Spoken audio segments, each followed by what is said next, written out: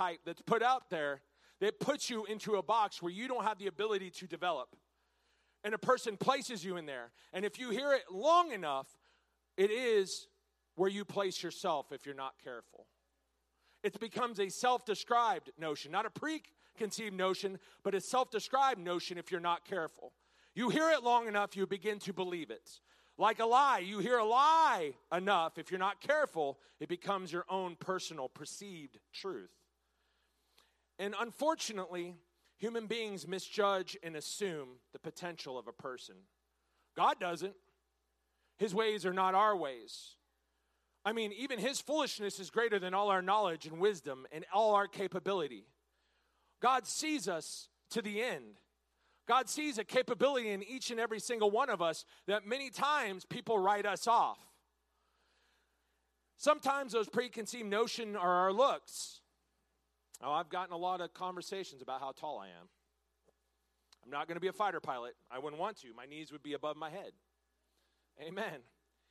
Sometimes we get that preconceived judgment and notion based on our socioeconomic background. Well, this person came from poverty. This person came from riches. And then there's a preconceived notion on the quality of the person based on where they came from. It's a stereotype that's been stamped on our background or our looks. Amen. Sometimes, especially in this last year, it's our political views. If you're on the right, you've got to act this way. You have a preconceived notion if you're on the right. If you're on the left, this is your preconceived notion that happens with it. And that is very decisive. A house divided cannot stand.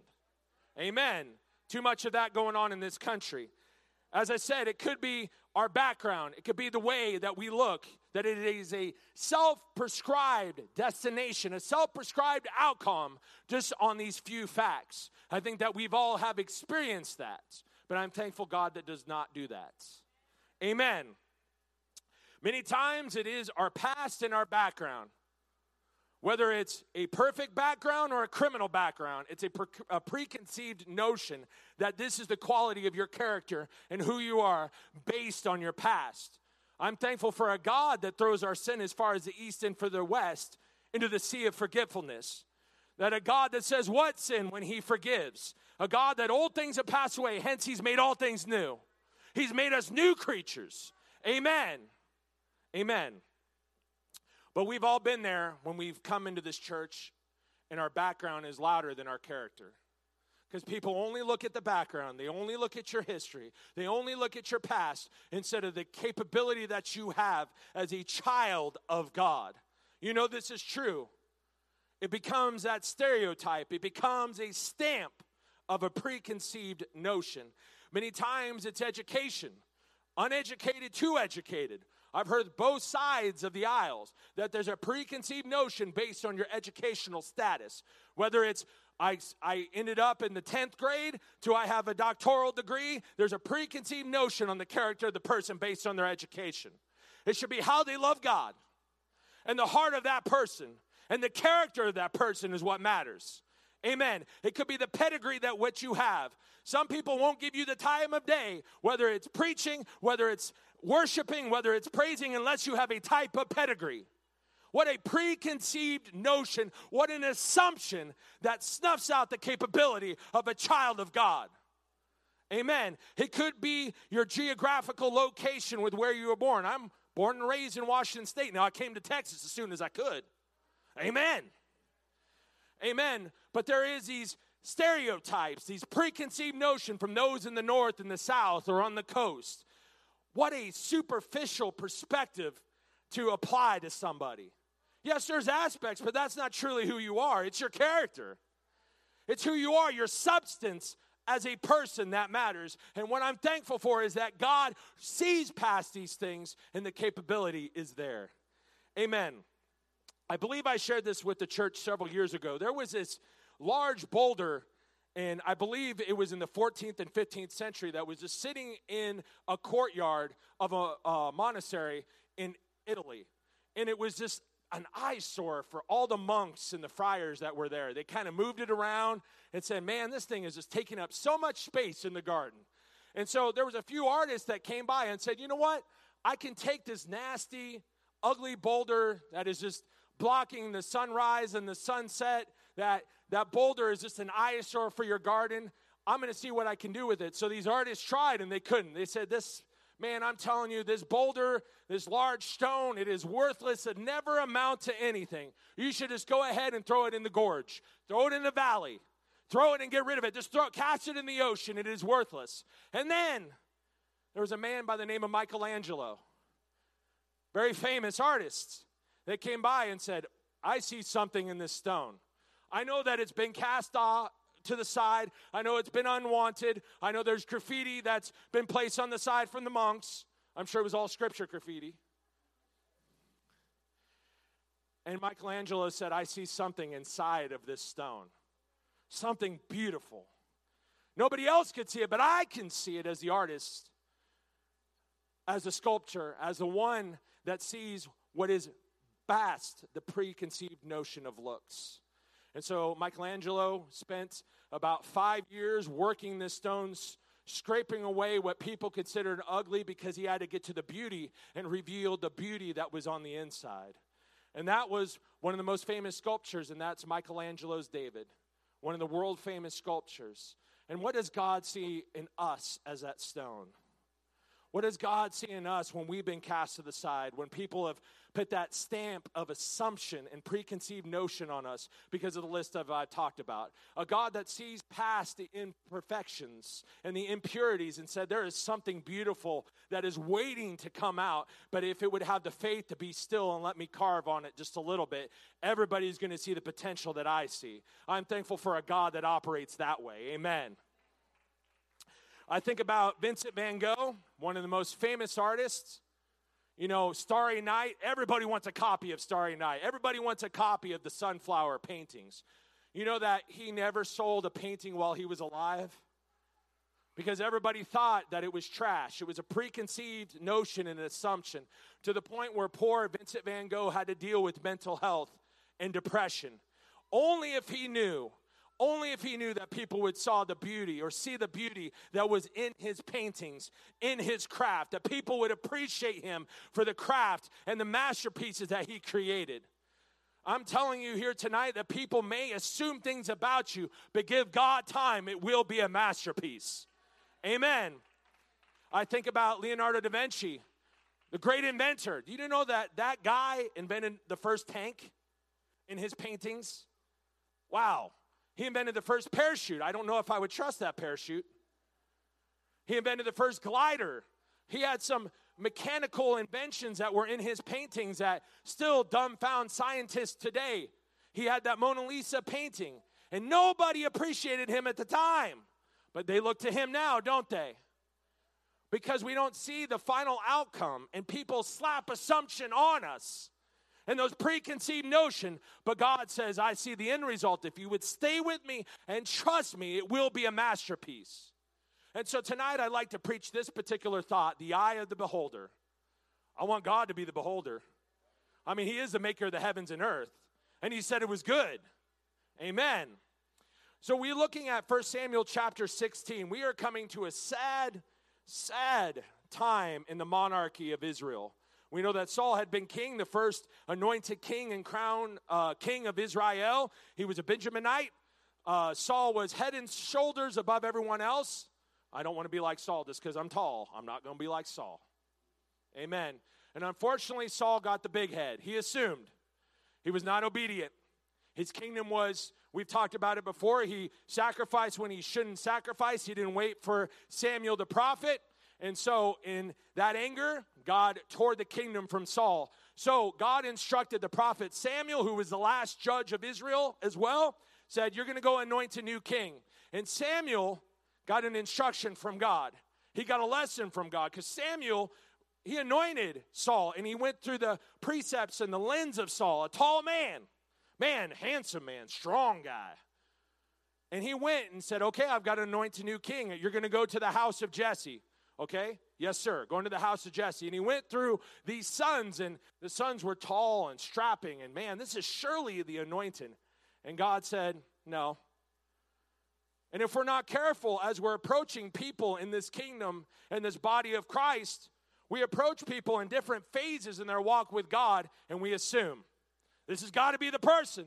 Or no, this can't be the person. They look this way. They talk this way. Their education is this way. Their pedigree is this way. They never can amount to anything because they don't meet the particular rubric of what I think it is.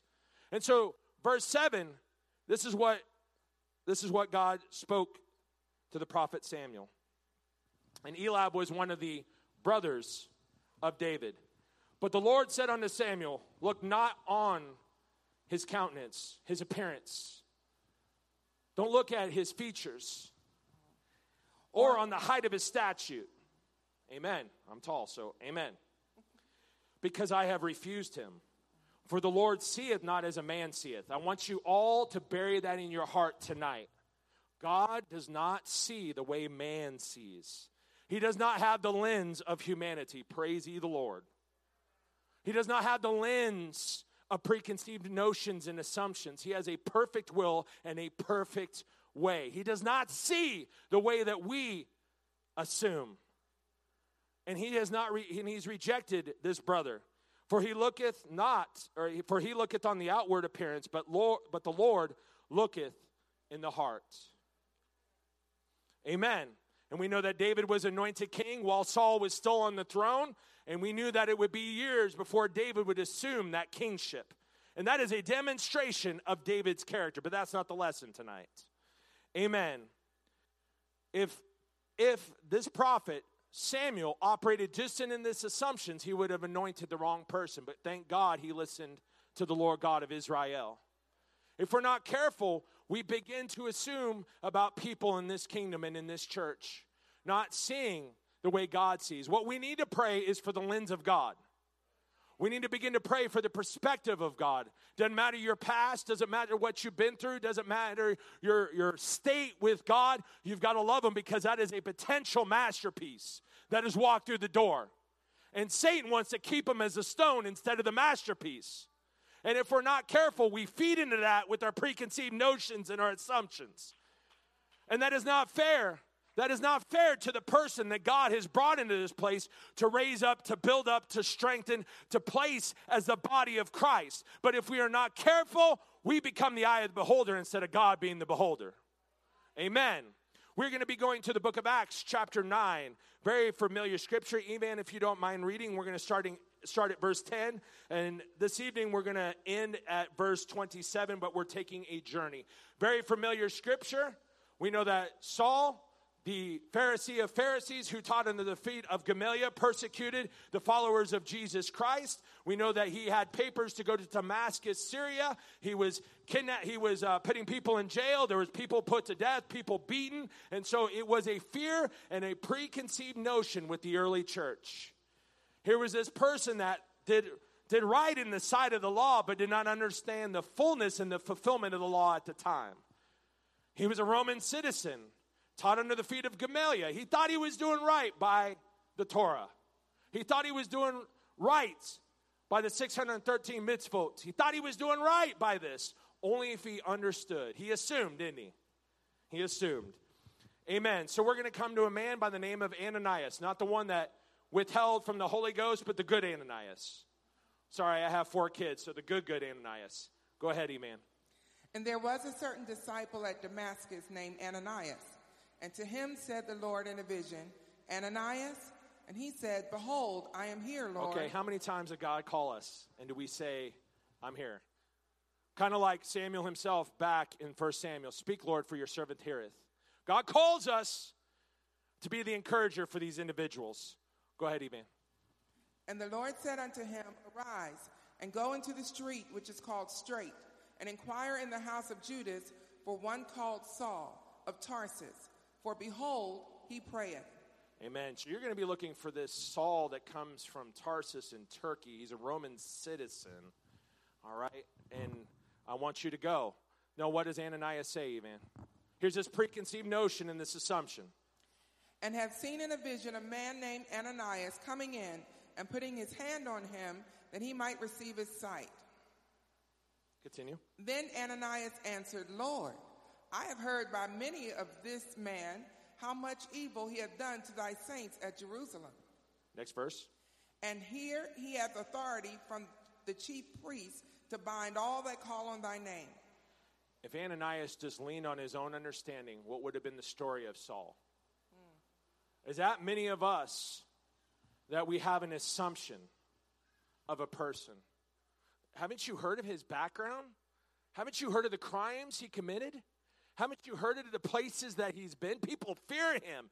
He's had people put to death. How can you, and this is Ananias questioning, it would have just been Roger. Yes, sir. But Ananias is speaking in a secular, in a fleshly perception, a preconceived notion. God, you're calling this murderer that's hunting your disciples? Are you sure? And what does God say? But the Lord said unto him, Go thy way, for he is a chosen vessel unto me, to bear my name before the Gentiles and kings and the children of Israel. Amen. God sees past the assumptions. Amen. And God sees past your rough and tumble backgrounds. God sees past the mistakes that you've made or the mistakes that you've made just in the last week or two. God sees past these things. He is calling you for a better purpose. He is calling you to be his child. He wants to see past these things. It's repentance, of course, but he wants you to move from these things. And he doesn't want the mistakes in your past to be that preconceived notion that you never go anywhere in the kingdom. He wants to shape in you on the potter's wheel, and you are the clay into a masterpiece. Amen.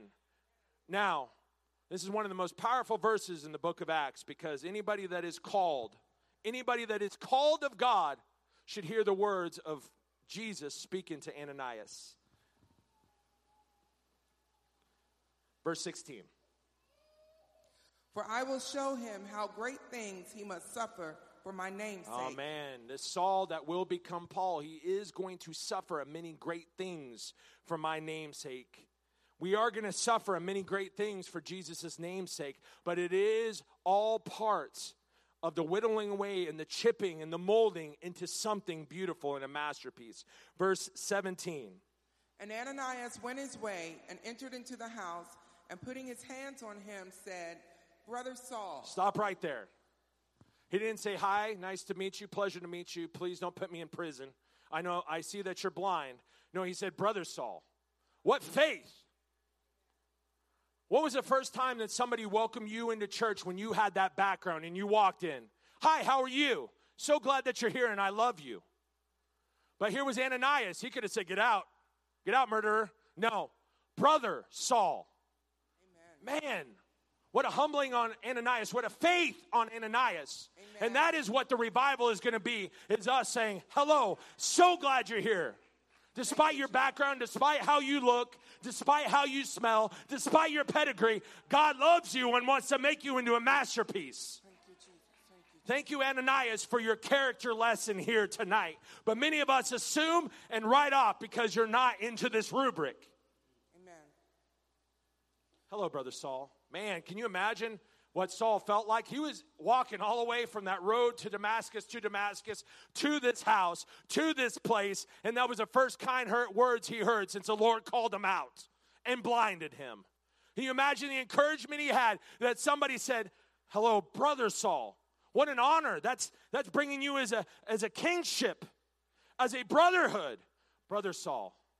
Amen. That is what people are looking for, but we operate in perception if we're not careful. Please continue. The Lord, even Jesus, that appeared unto thee in the way as thou camest, hath sent me, that thou mightest receive thy sight and be filled with the Holy Ghost. Amen. And here's another baptismal example that you want to use in your apologetics and defending the truth of being baptized in Jesus' name. Please continue. And immediately there fell from his eyes as it had been scales, and he received sight forthwith. Immediately. And arose and was baptized. Amen. Even Paul had to be baptized. Amen. Amen. There's another example. All right, please continue, Evan, verses 19. And when he had received meat, he was strengthened. Then was Saul certain days with the disciples which were at Damascus. Man, this man that was sent to capture them and bring them back to jail and even or to torture or put them to death was fellowshipping with those. Mm-hmm.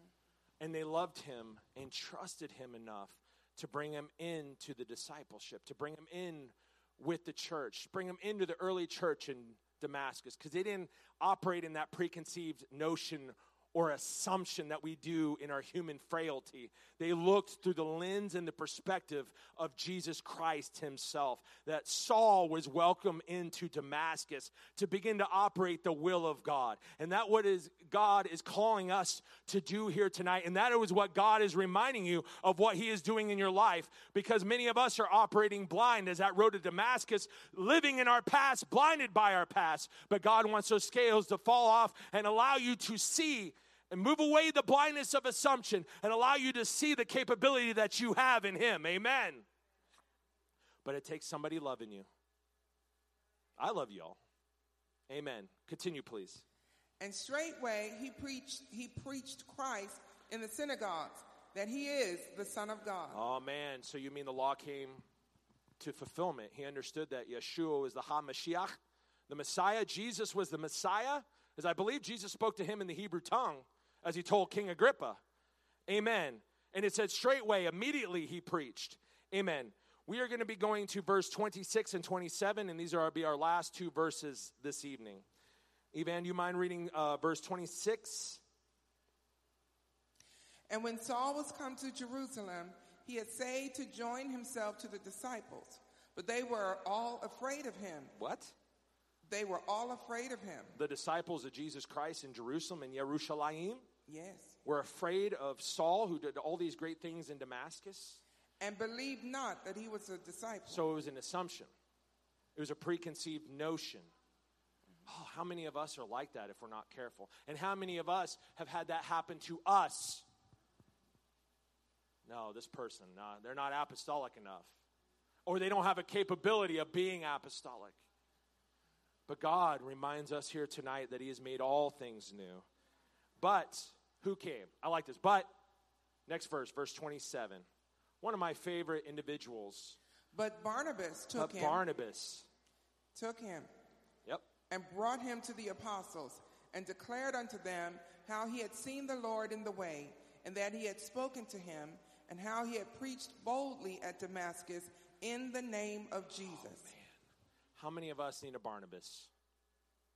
Barnabas, who was a disciple longer than Saul, vouched for him and saw the capability that God did in his life in Damascus. We all need an Ananias, Brother Saul, and all of us need a Barnabas in our lives. Hey, I've seen the capability that God has done in your life.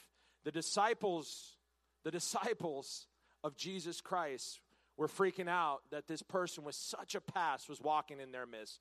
No, I don't believe him. I don't think he's a disciple. I think he's just trying to get in to get us arrested. But it took a Barnabas. It took a Barnabas to vouch and say, I have seen him preach in the synagogues in Damascus. By the way, just on our way over here, we had to lower him in a basket because the Jews at the synagogues wanted to kill him.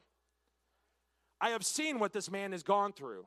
And Barnabas, who had more tenure as a disciple, began to submit himself to the ministry of Saul. If it wasn't for Barnabas, it would have stifled the ministry of Saul, who would eventually become Paul, because it takes us believing in that person.